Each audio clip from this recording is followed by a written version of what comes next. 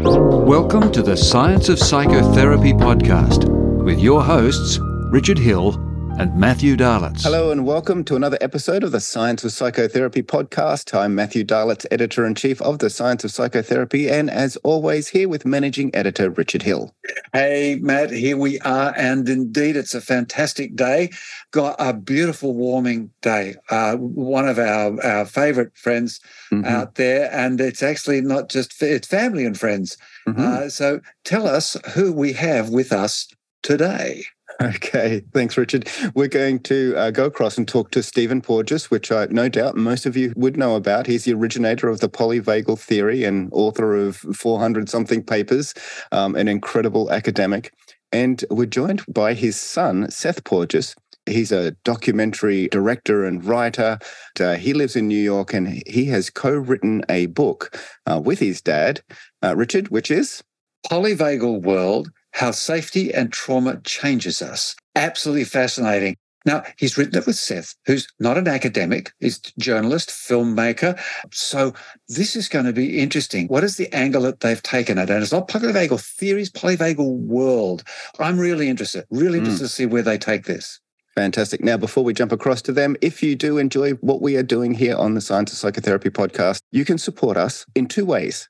Jump across to our YouTube channel. There'll be a link in the show notes, and subscribe there and like us there. But also, if you're a professional in psychotherapy world, come across to our academy site. That's the scienceofpsychotherapy.net. And we'd love for you to be part of the tribe there. Come and subscribe, jump in for a month and try us out. We'd love to have you.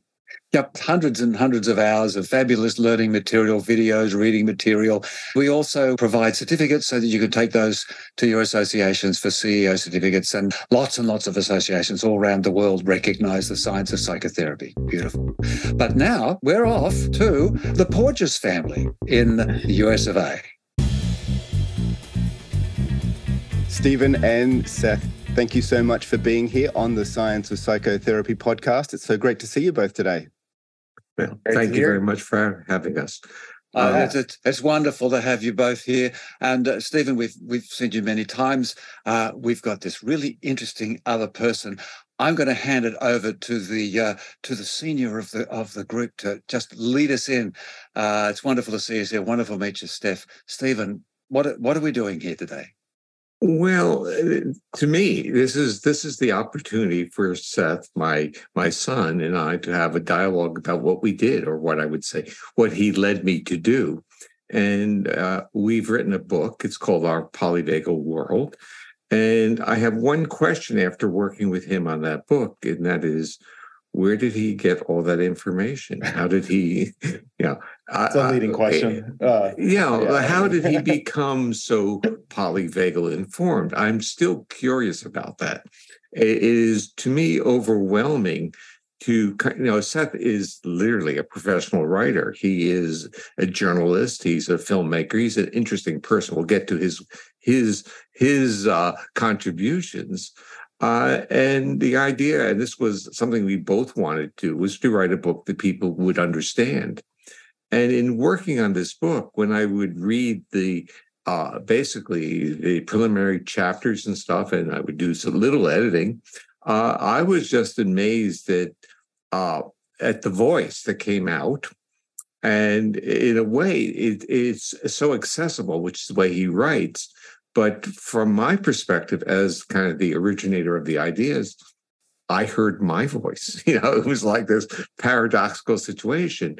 And then I stepped back and said, where did he get all this information?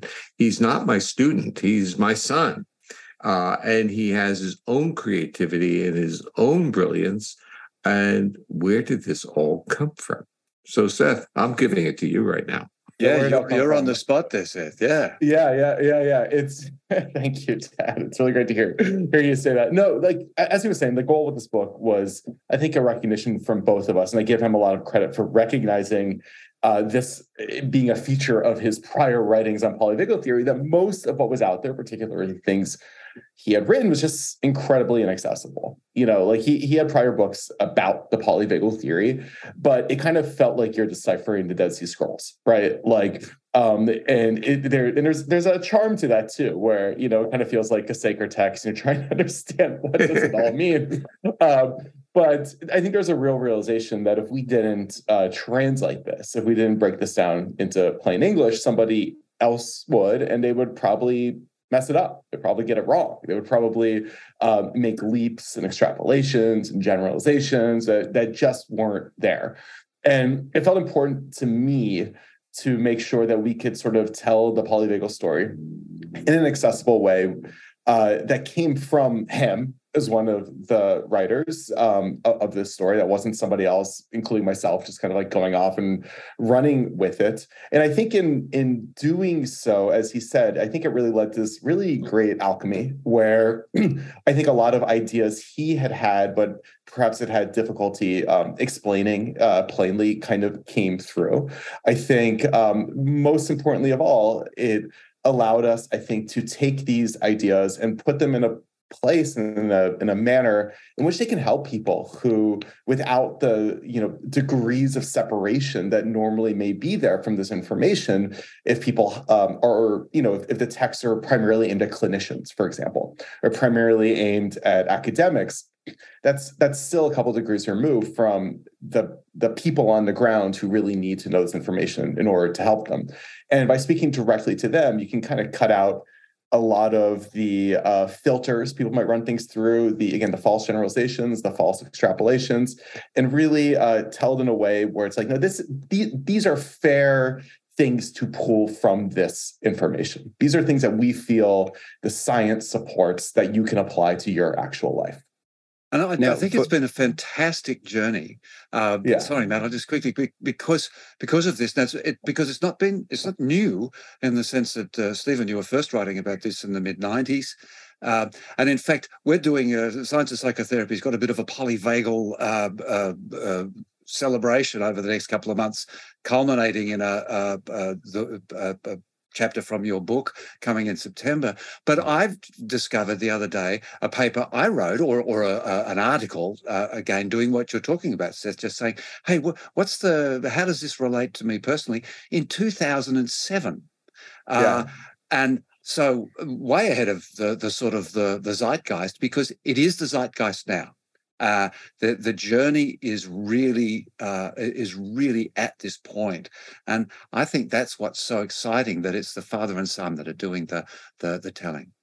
Yeah, and I think Dr. Porges will be the first person to say that a lot of the places we find, what really I think informed this book and informed the way I see the polyvagal theory is, I think there's a realization that a lot of people who have become immersed in this world and become understanding of this material eventually come to, which is the polyvagal theory. The reason it's such a big topic is because it is really like a worldview. It's a lens that almost anything can be filtered through, whether it's the development of modern social structures or the way we treat our family members or the way we come out the other side of a traumatic instance feeling different, or the way we find relief from that in the safety and feelings of love around others. It is a worldview that I think is steeped in optimism and hope, and more importantly, empathy.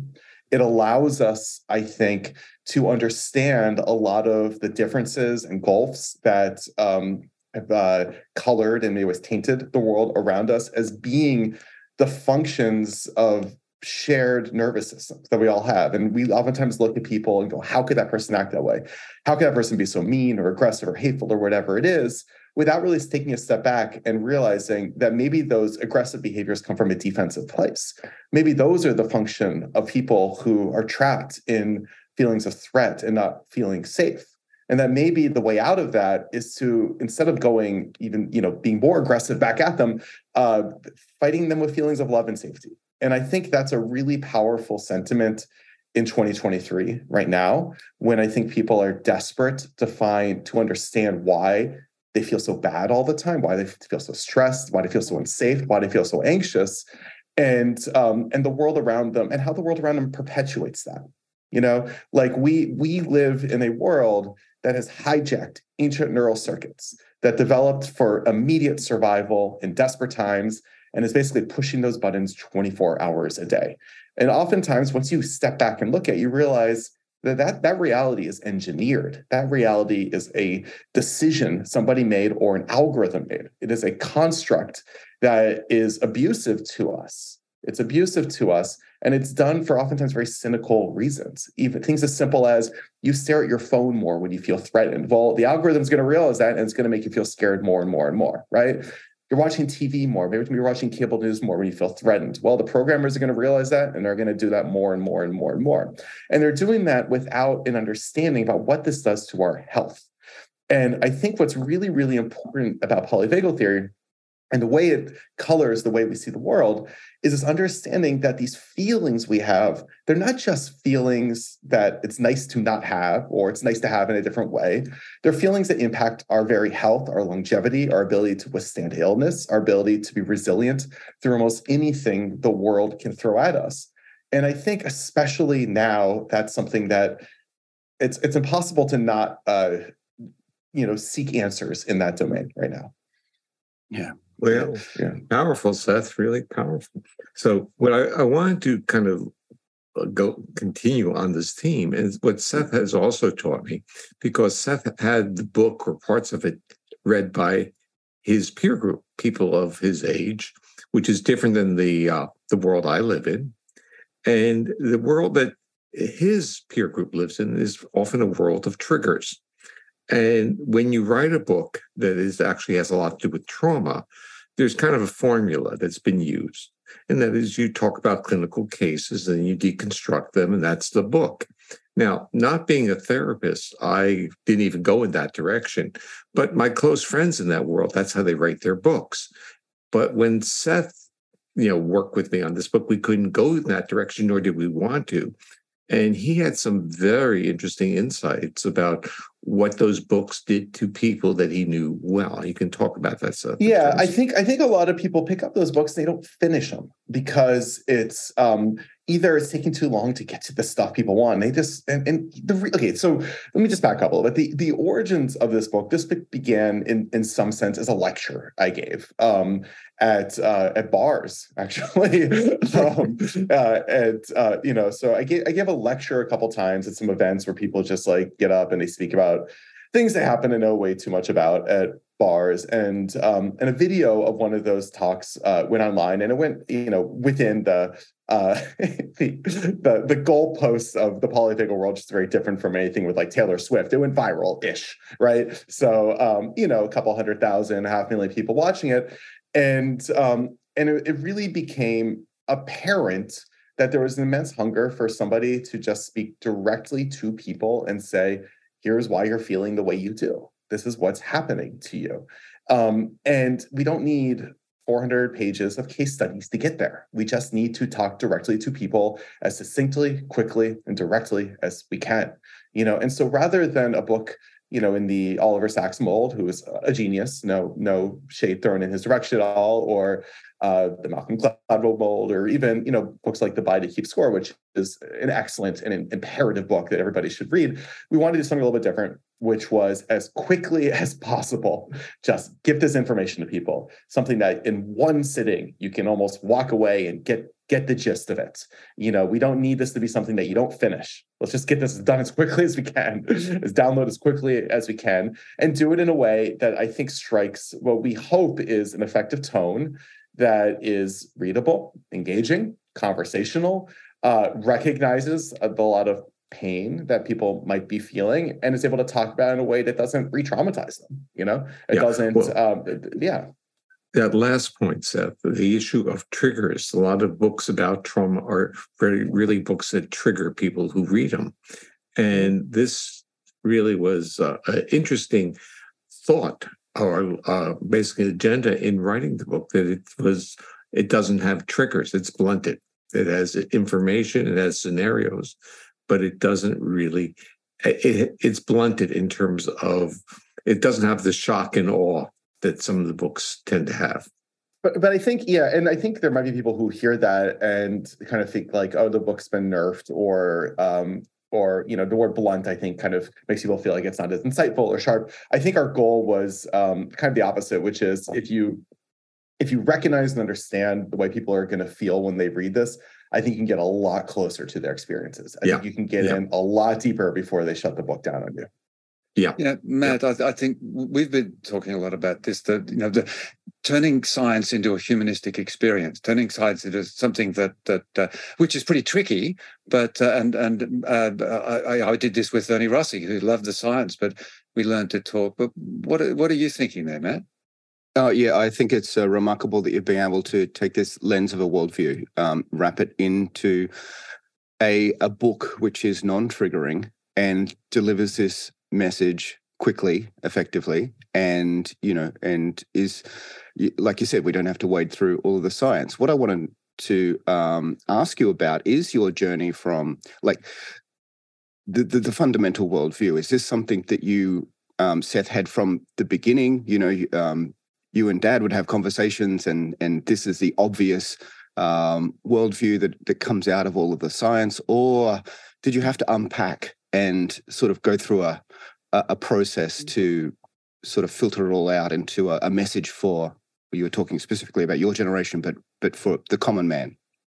Yeah, that's an interesting question. That one, it's actually really easy for me to answer. I think it's hard for me to delineate what here came from dinner table conversations and just being immersed in this world. It's hard for me to figure out what came from that versus just being raised by Dr. Porges and his own worldview implanting onto me, or just genetic similarities and a tendency for us to sort of perhaps interpret information in similar ways, right?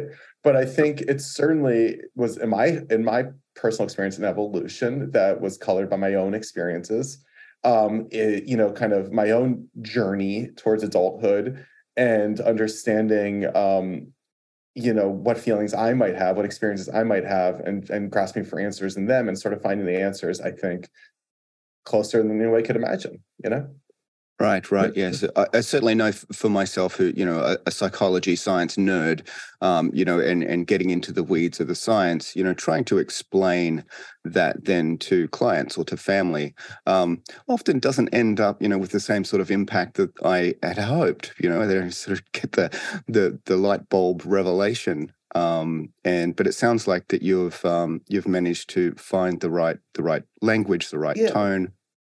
Yeah, and it's really hard for me to kind of figure out where, like, how direct, what came from conversations, what came from experience with my father, what came from experience outside of him, right? And I think it, like, to the point where I remember kind of, really starting to dig into this material a number of years ago, not fully understanding it perhaps, but kind of getting a little bit of it, and coming up with ways of visualizing or explaining this that he would be like, oh, that's exactly how I explain to people. Like we kind of run throughout the book, we kind of use as a running metaphor for the different autonomic states of traffic light. This idea that depending on how safe your body feels, you could be in the green state or the yellow state or the red state, as a really kind of simple fill in for kind of words that might be a little more off-putting, like parasympathetic nervous system, ventral vagal system, whatever it might be. Just kind of, and I kind of like, talked about this with him, and he was like, oh yeah, no, I use that in talks all the time. He would say to me, without me even realizing. I'm like, oh, okay. So, and I think that was a realization to me that I think I was beginning to really foundationally see this very similar to how he does. I think a lot of the conclusions that we draw in this book that I wrote out are ones that he had already come to independently on his own and maybe had never read before.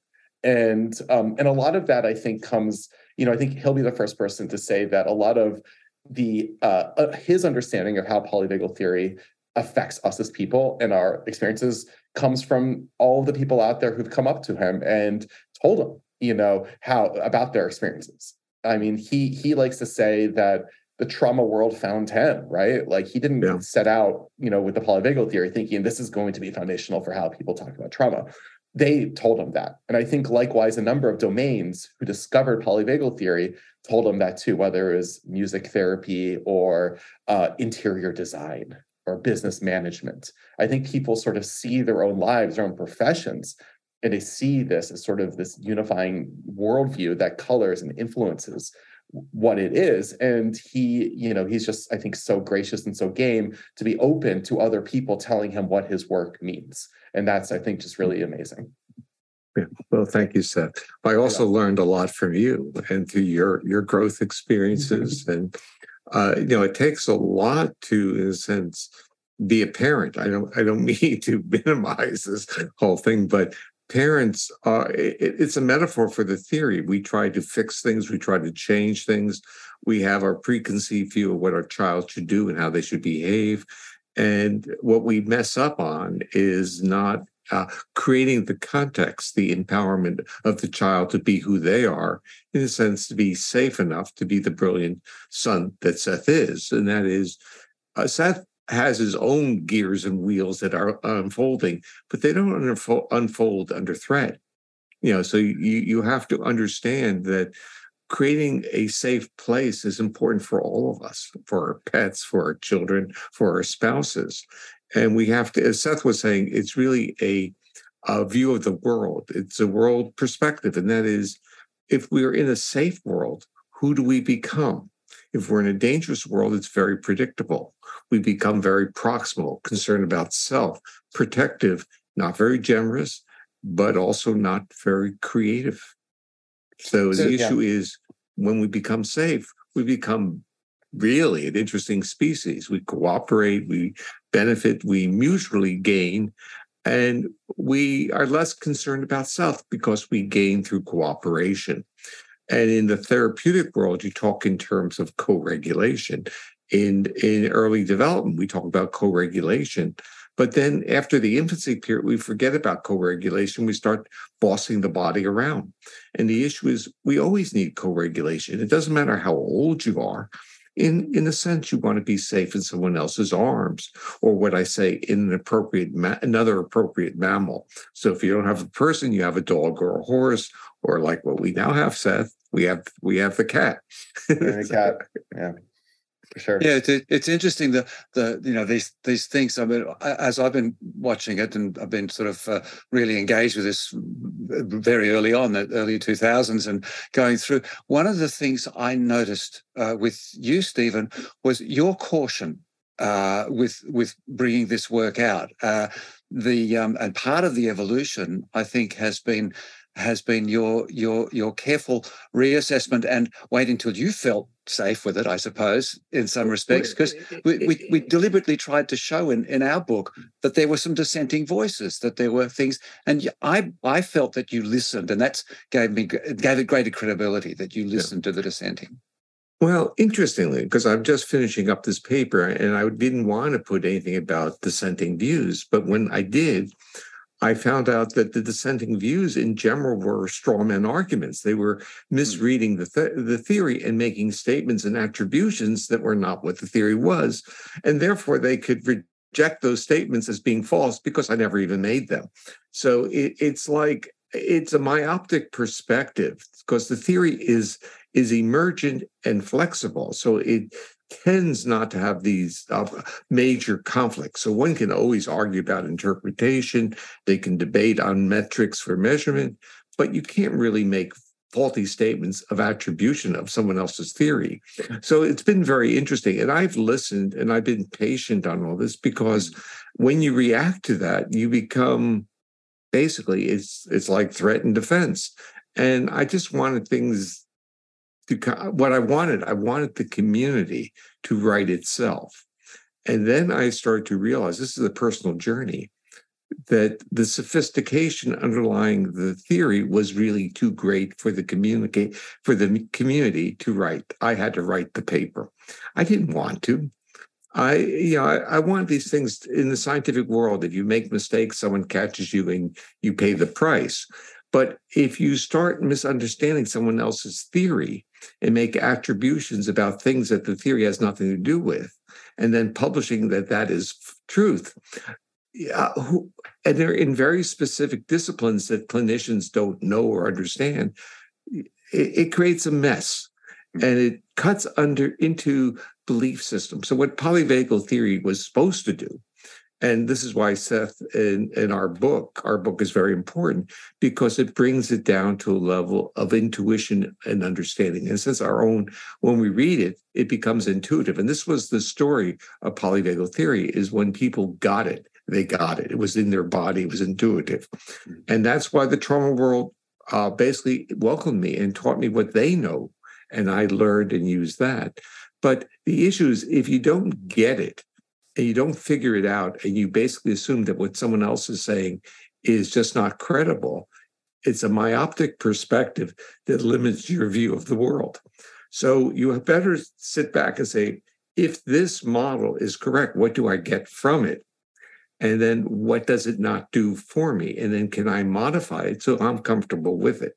So there's certain simple principles. And when I developed the theory, I thought the principles were so simple, they could not be argued. And the issue was that was not the theory. The theory was using those principles to infer mental health and development and all these others. That was the theory, was the inference that you gain from these principles.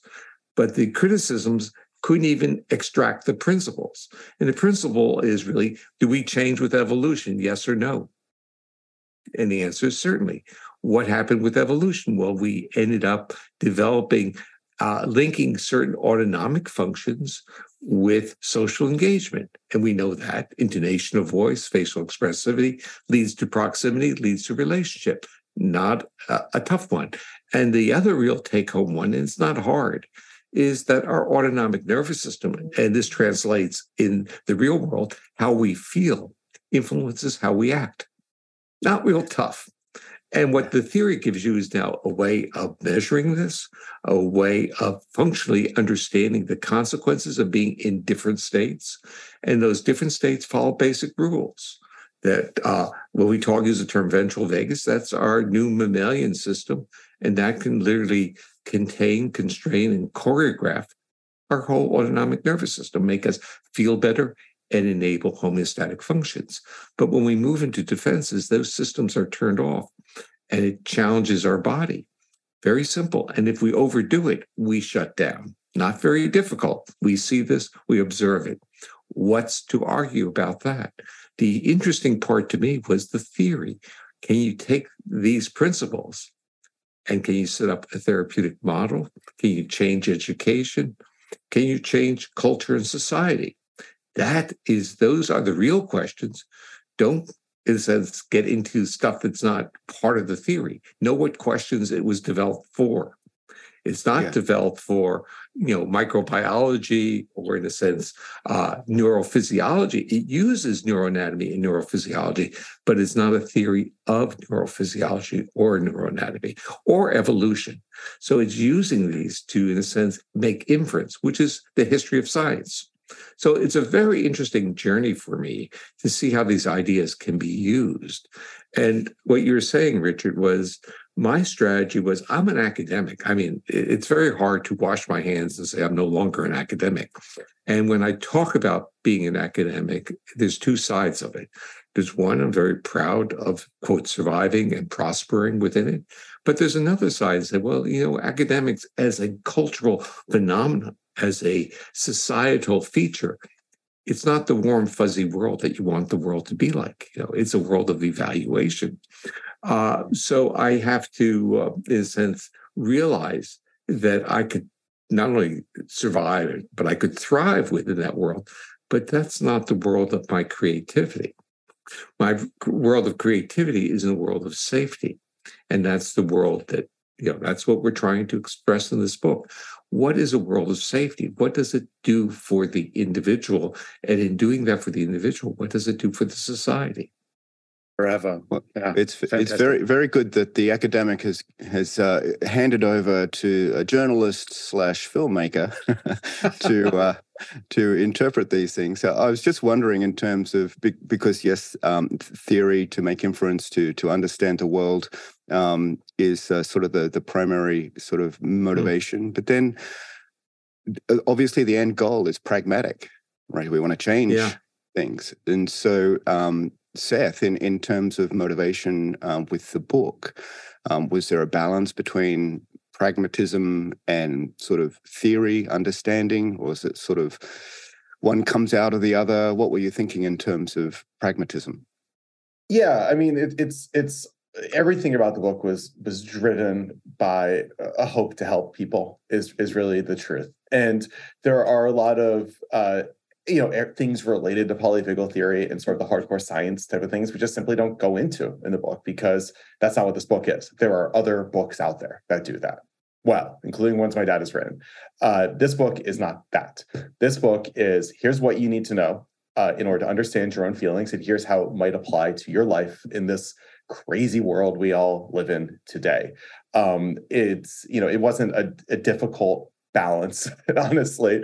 And where we do kind of go into the science, it's where it's what is foundational in order to understand how this applies to your life, period. Yeah. Fantastic. Yeah, this is the important things is, you run through the contents list and just this nice build up. Of course, there's a reflection in the early stages of sort of establishing what polyvagal is in your sort of introduction area. And then just running through these progressive statements, but also at the end in the second part, you actually take a sort of a particular view, and you look at a few specific areas. You look at at work, in education, and interestingly in incarceration. Talk about a place that's full of traumatic places of safety and unsafety. That I think will really give people the metaphors and the analogies if they don't directly relate to those things, but those who do directly relate, yeah, at the end of the book, we say, like, okay, here's a couple specific, places in the world in which you can sort of see how the polyvagal theory might inspire, allow us to either understand why things work the way they do, or perhaps inspire us to find places of change and improvement if we're being perhaps counterproductive by throwing a violent criminal into solitary confinement. Maybe that might make them more violent. Just something to think about, right?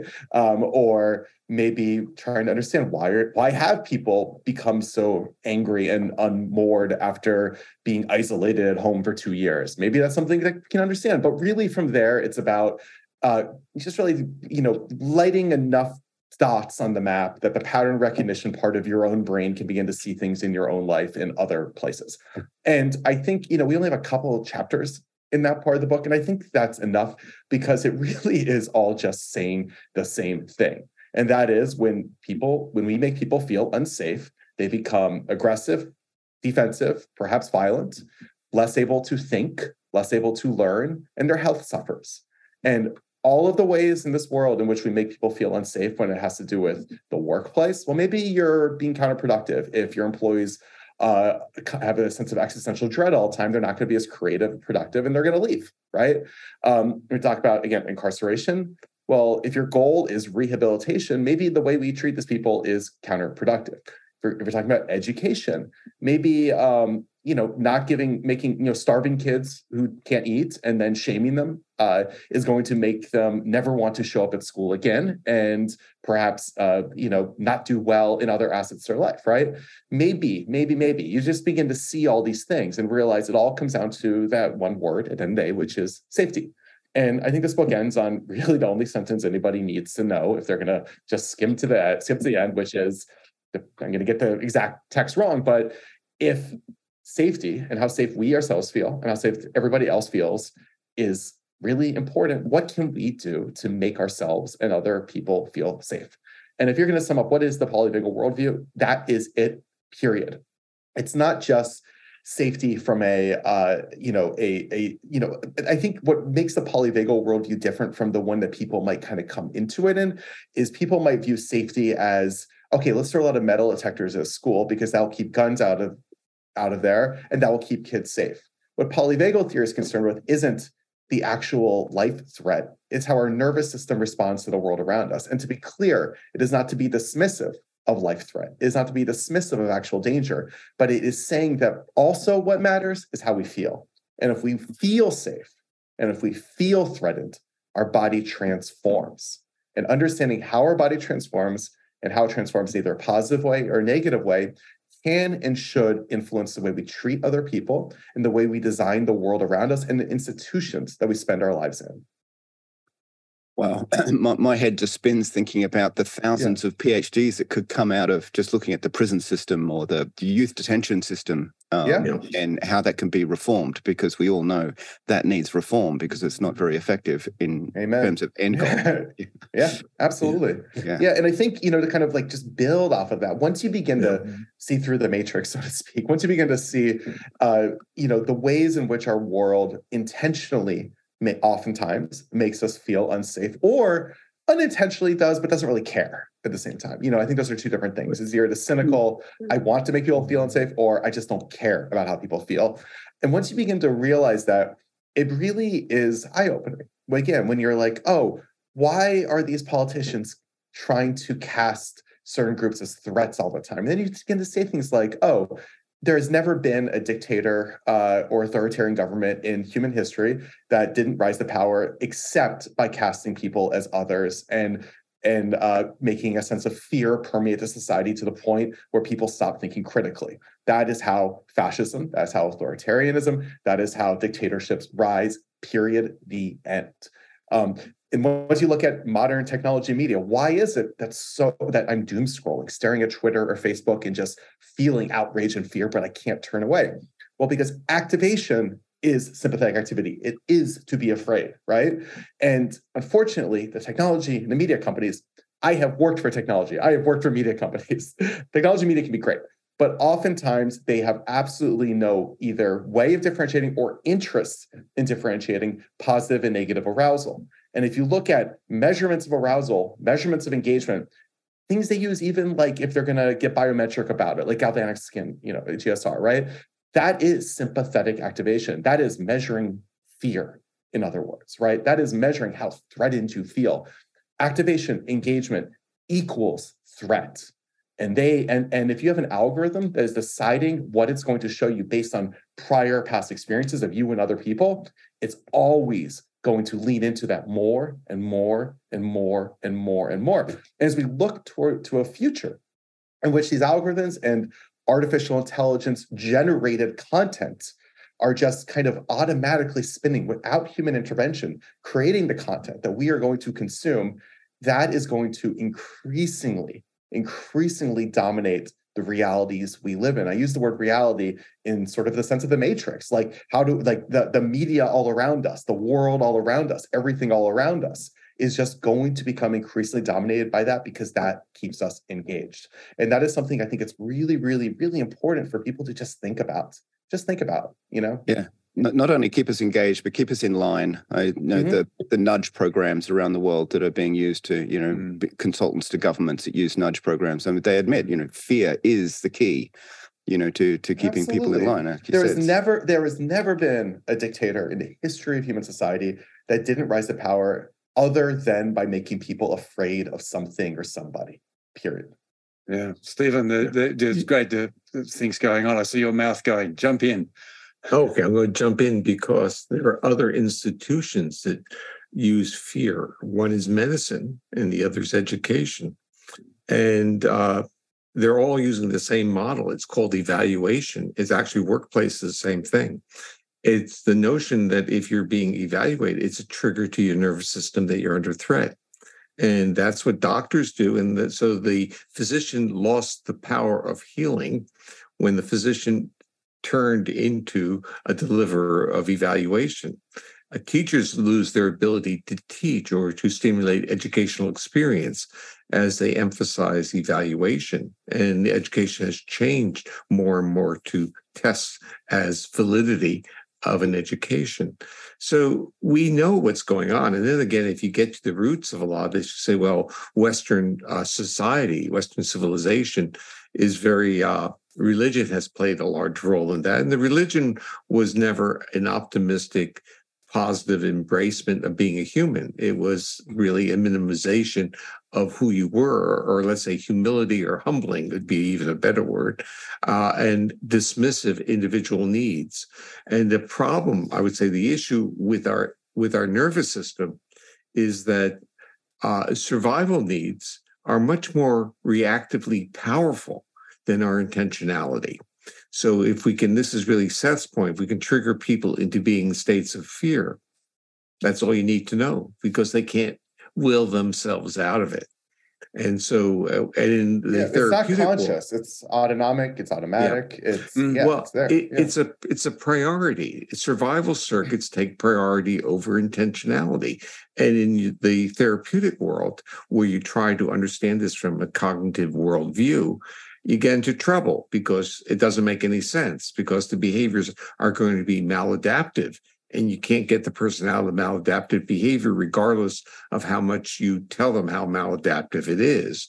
The examples I love to use is like if a person's depressed and you say, what are you depressed for? You have so much to live for. How good is that as a therapeutic model? How good does it work? Or, and we still do it. Yeah. We treat people as if those foundational survival reactions are under their voluntary control. And it's an insult. That's why what the theory did was it gave a credibility to people's own visceral experience and gave respect to it and honored it for what it is. It's the body trying to take care of you under threatening conditions. Yeah, this is the thing. I mean, I was addressing it. I remember when we had dinner 15, 16 years ago, and at your conference there, we talked this external evaluation. I wrote a little book called The Winner-Loser World, where I just described this externally evaluating, just that catchphrase of winner-loser, which where you win and lose based on other people's frameworks. But the most important thing is exactly what we're saying here, is that it changes the orientation of the way in which the neural circuits interpret the world, and you become stuck. One of the things I talk about is that the winner-loser world framework is the black and white, and one of the ways in which I make myself a winner, I can do it by winning, but I can also do it by making you a loser. So as if there's some ipso facto magic thing that if you're bad, I'm good. And we're seeing this a lot, aren't we, Stephen? Well, I was going to say, welcome to the academic world, which is it's a view that there's just a finite amount of rewards, whether we're talking about salary or honoring. It is not what I had expected it to be, even though I will say that it's been really a wonderful world for me. It is extraordinarily competitive. And so you have to literally protect domain. But the interesting part of what you're saying is that putting people's bodies under a state of chronic threat changes the features of who we are. And that's what's going on all over the place. And we haven't, in a sense, step back and say, wow, this is really Seth's words, standing back and saying, wow, look what's happening. We're too smart to allow this to occur.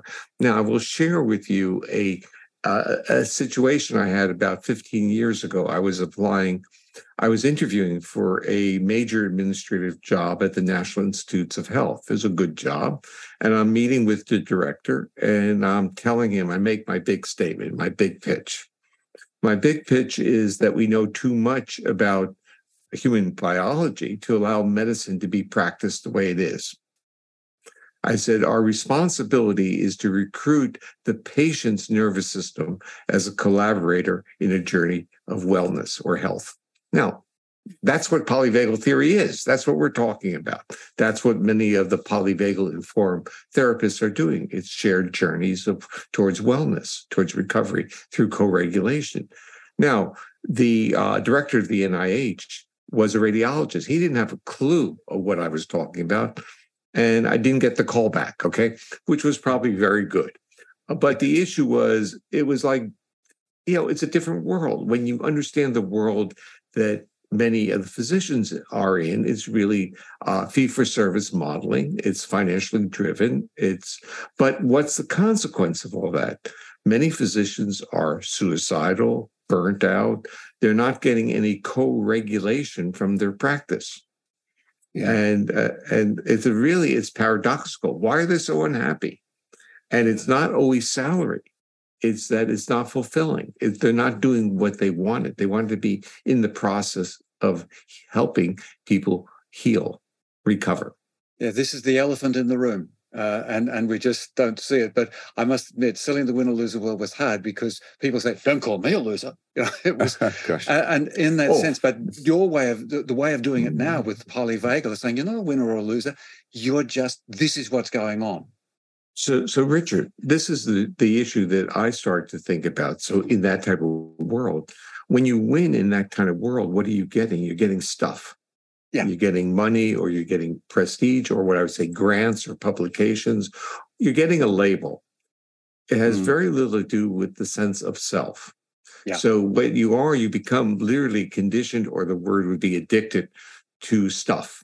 Yeah. And so people, being a billionaire might not be enough. You might need to have 10 billion or 100 billion, because it now changes the category that other people will see you as. But it's still never going to be enough. Yeah, because being enough is coming from the co-regulation, because our nervous system knows one thing. It knows that objects are never enough. Which is a very left hemisphere way of perceiving the world and operating in the world, which is, again, like I saw that in education. When I was a kid going through school, I was very artistic, and I was given a lot of space and a lot of scope to explore. And then I noticed when my kids went through school, they weren't given the same space. It was just such an emphasis on testing and being adjudicated, and even in art. The art was so stilted, and there was sort of, you had to be marked on every step along the way. And there was, I could just see the creativity being limited, squeezed out. Squeezed out. Exactly. Yeah. And journalism's not such a joyously open and caring experience either, is it, Seth? No, My daughter's a journalist. Yeah. And I mean, there's no profession almost these days that is free of the constant feeling of like you're being watched or evaluated. And this shows that's up the a elephant. lot. Yeah. I mean, we have a chapter about this in the book. And I think, in white collar professions, maybe this is an Excel spreadsheet where every metric becomes a cell that you're pitted against other people with. Never goes away, right? Or maybe if you're in the service industry or work in fast food or retail, you're just constantly on call at all times, right? And that feeling of like at any minute, somebody's going to call me and I have to show up right now. But I'm still not a full-time employee, still don't have health benefits, but I'm on call all the time, right? Or again, going back to the white collar world, you can never take a vacation if your phone's ringing, if it's vibrating all the time. Those emails are always there. We as humans require those homeostatic moments of rest and recuperation. We really do, to be healthy, to be the best selves we can be. But we live in a world that doesn't really give them to us much. Either we're constantly being evaluated or we're constantly being monitored. You hear, like people in, just say, the trucking profession complain about GPS monitoring. And somebody might be like, well, what are they hiding? Why do they care? But I think it really goes to the sense that, like, in the back of your head, somebody's monitoring you. You can never actually turn off. Without that ability to turn off, you can't recuperate, you can't rest, you can't really be your best self nor your best employee you possibly can. And again, there's almost no profession in which some form of this doesn't exist today. Right. Just as a sidebar, what is going to rescue journalism from artificial intelligence? Nothing. I mean, it's screwed. No, I say it half joking. No, I think it depends what you mean by journalism. Truthfully, like if you're talking about, a lot of kind of like low rent content mill websites already use probably ChatGPT to write articles. They'll just like pump in some stuff and outcomes. Here's your list of movies or video game secrets or whatever it might be, just like clickbaity type stuff. We're not yet at a point where like investigative reporting and a lot of the really important journalism can be replaced from a quality perspective. But the real fear I think a lot of people have is that customer, the end user, the readers out there won't be able to differentiate between what's just made up by a machine and full of inaccuracies and not actually reported, and what was the result of actual reporting and is new information. Because AI at its core is just taking information that's out there, putting it into a blender and then spinning something out. That's what the AI is doing, right? That's not journalism at all. And I think the fear is that will we get to a point where readers out there have a difficult time differentiating the two, and thus understanding what's misinformation, what's a lie, what's important, and what just kind of gets lost in the noise. And the AI generation, the AI generated content can crowd out, the authentic journalism as well. I mean, it's simply, a matter of numbers, right? I mean, in journalism already, I mean, there's no profession that gets hurt more often than that of the journalist. I mean, every wave of new technology, it feels like journalists are first in the firing squad in the layoffs, truly. But I think the real worry, like journalists have always had it hard. I think the real worry is what is this due to the fourth estate? What is this due to the guardrails of democracy? What does this do to people's abilities to get accurate information? What does this do to people's ability to get the information that's required to make informed decisions about their lives and the world around them? That's the real worry. I mean, journalists will survive, and if they don't, they've always had it hard. The real worry is what is this due to the world? Because the journalists, as hated as they are, is a crucial job for democracy. It's crucial. Yes, just that importance, the importance of something of the only thing, the most positive thing I think I see in the whole AI sort of debate and issue is that it returns the freedom or the necessity for a human being to create something new, to find what is new, to be inventive and discussive. And so if you're reading something that's saying this is what is already known, you'll go, well, it could be AI. But if you're going, oh, wow, this is new, this is different, then you're more likely to be in that sort of exciting frame of human creativity. But it's going to take us a little while to be able to discern the difference. And but journalism isn't about being creative, though. Oftentimes, some writing might be, but journalism is about reporting the truth, holding accountability, creating accountability for people in power, and making sure people have accurate information. AI, by definition, is going to take things people have shown that they like to read and give them more of it. Or like, there's a million Marvel movies out there, let's create another, right? Whatever state it is right now, it's good. In a year, whatever we have right now is going to be unrecognizable. It's going to be so much better, so much more, impressive. And that creates opportunities. I'm not an anti-technologist. I'm not whatever. It creates opportunities, but it creates fear. And I think it creates fear on the parts of the people who are making the AI, because everybody recognizes how powerful this is. And as a matter of rule, the regulation and the guardrails of technologies always move slower than technology itself does. But nowhere ever that I can think of has that gap ever been as apparent as with AI. It's almost impossible to regulate as a result. Yeah. Well, let's swing it round in the context to where we are using that. I don't believe that it would have been possible for ChatGPT to come up with the polyvagal theory. I typed it in. I typed it in today. It was really quite interesting. Well, it's pulling existing information. That's what it's doing. But to come up with it, and you know what? AI is good at some things. It's terrible at the things that really move us forward as people, right? It's terrible in new ideas. But, playing devil's advocate here, the unfortunate truth is that there's a comfort in sameness. There's a comfort in people being given things that the machine knows they already like. There's a comfort in that. I don't want to be dismissive of that. And again, right now, we're trying to, it's like we're in the age of the prop plane trying to imagine, 777 Dreamliners. Like, this technology is so new, we have no idea what it's going to look like in 6 months, right? Yeah. And that's what's so scary, is just how impossible to predict any of this is. And and kind of go back to polyvagal theory, what the ramifications are then for the reality we experience. If we are always around screens, what's on those screens? If we're always around other people who are always on those screens, and we mimic or mirror or influence by their worldviews, their autonomic state, what does it do to that? Right?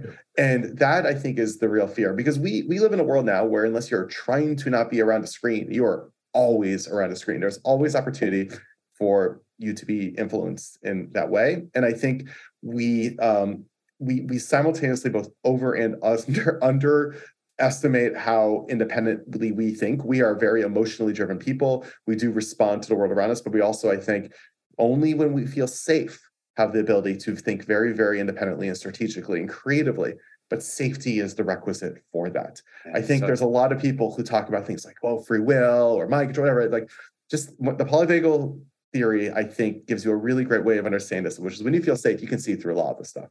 When you feel threatened, you have a hard time doing so. All those things sit on top. Stephen, I want to jump in for a moment. Yeah, we're getting towards the end, I guess, too.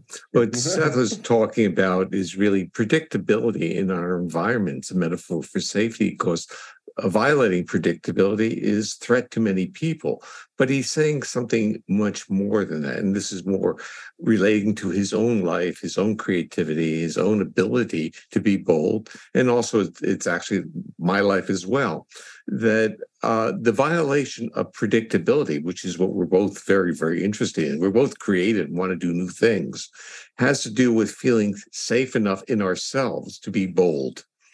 And that is, and it becomes easier if you are safe enough.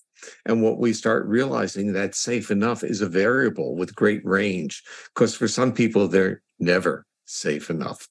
But for other people, safe is fine. I got tenure now, I can do something creative.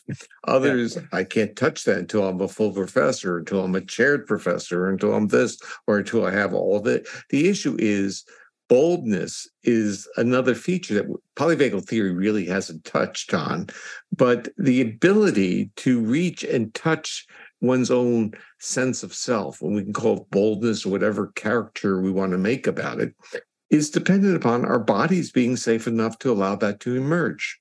If we're in a sense of great fear all the time, and I'm going to really be very blunt about it, the world, through its own tools of communication, social media, is in a sense propagating fear in lots of people. Talk to kids in high school, talk about social media and bullying, talk about the awareness of others about being videotaped or picked up on people's cameras. This is not the world I grew up in. It's very different. And I wouldn't be able, given my need for predictability or for anonymity, I wouldn't be able to handle it. Now, Seth and the generations following him are more accustomed to this, and they're adapting, and he's adapted through his own boldness and creativity and brilliance. But what we learn as, I would say, aging adults is that you get used to things, but the world changes. And you have to acknowledge that the world has changed, and you're really not up to date in it. It's a different world. And you can't handle all the violations of expectancy that you were used to. Yeah, I was going to say one thing. I gave an interview to an author just a couple hours ago in which I said that altruism and compassion and empathy are oftentimes sort of a luxury of feeling safe, right? Yes. It's something that's really, I'll add to that. I think creativity, boldness, and professional risk-taking and creative risk-taking are likewise a luxury for those who feel safe. Yeah. And Richard, that's where polyvagal theory came from. Yes. Yes. And, okay, but you don't know. I was a faculty member at a very early age. At the age of 25, I was an assistant professor. So I had been a faculty member for 25 years, which is a career for many people. When I put out polyvagal theory, I felt secure enough. I was president of an international society. It was a presidential address. I leveraged that into a vehicle to put the theory out there because I knew putting a theory out would never go through the normal channels of review because it wasn't, in a sense, all the data testing it. So why do you develop a theory or put it out there if you want the community to test it? You want it out there so it can be helpful. So I leveraged it. It was my own bold decision.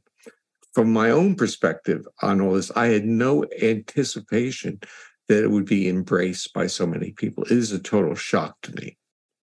Yeah, your humility over the years and just sense of as we say in so many things, how do we ever know what's going to be big? I was listening to Arnold Schwarzenegger, his "I'll be back" line. He said, "I didn't even want to say that line," but we do. You did. And this last 15 to 20 years has brought it round now to being a talking point. I was looking at a conversation today between therapists who are nowhere near all the stuff that we're talking about. And somebody was talking about trauma, and someone wrote in a thing saying, "Oh, polyvagal theory, that's really good. It's a new thing I've just heard of."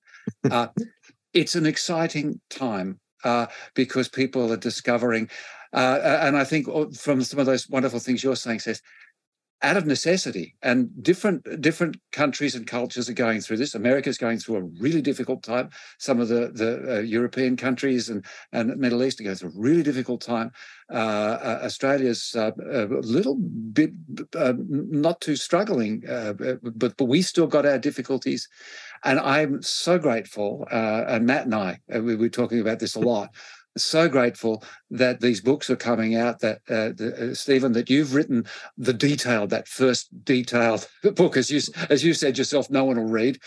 And Seth, you've now come in and said, "Okay, Dad, let's write one that everyone will read." And between the two of those books, plus the plethora of other really helpful ones, on behalf of Matt and me, we just want to thank you. Thank you. Yeah. Can we just quickly plug the book, give you what the full name is here?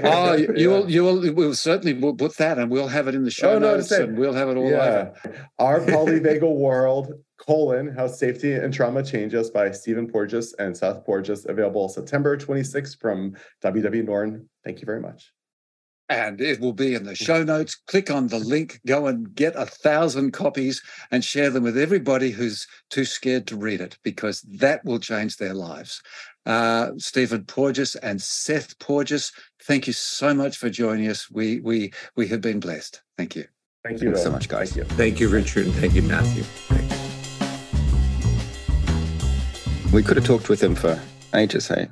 No, we could have gone, but it was good. I think there was a lot of good stuff. I said it was going to be interesting, the take they took, the direction they took, what I was hoping, but it was exactly what you would expect, drawing more and more towards the humanistic experience, how this is a natural frame. See, polyvagal is not a weird thing that we impose on our behavior. It's just an expression of what we're already doing, which is what is so beautiful. It's just a description of what is natural. It's a part of our systems organizing framework. And if we utilize it and engage with it, all those things that they talk about can change for the better, because when we're not, we have a lot of the mess that we have now. So how we can be informed and change things. Absolutely. Now, jump on to Amazon or wherever you get your books and look for our Polyvagal World, How Safety and Trauma Changes Us. We'll have an Amazon link in the show notes for you.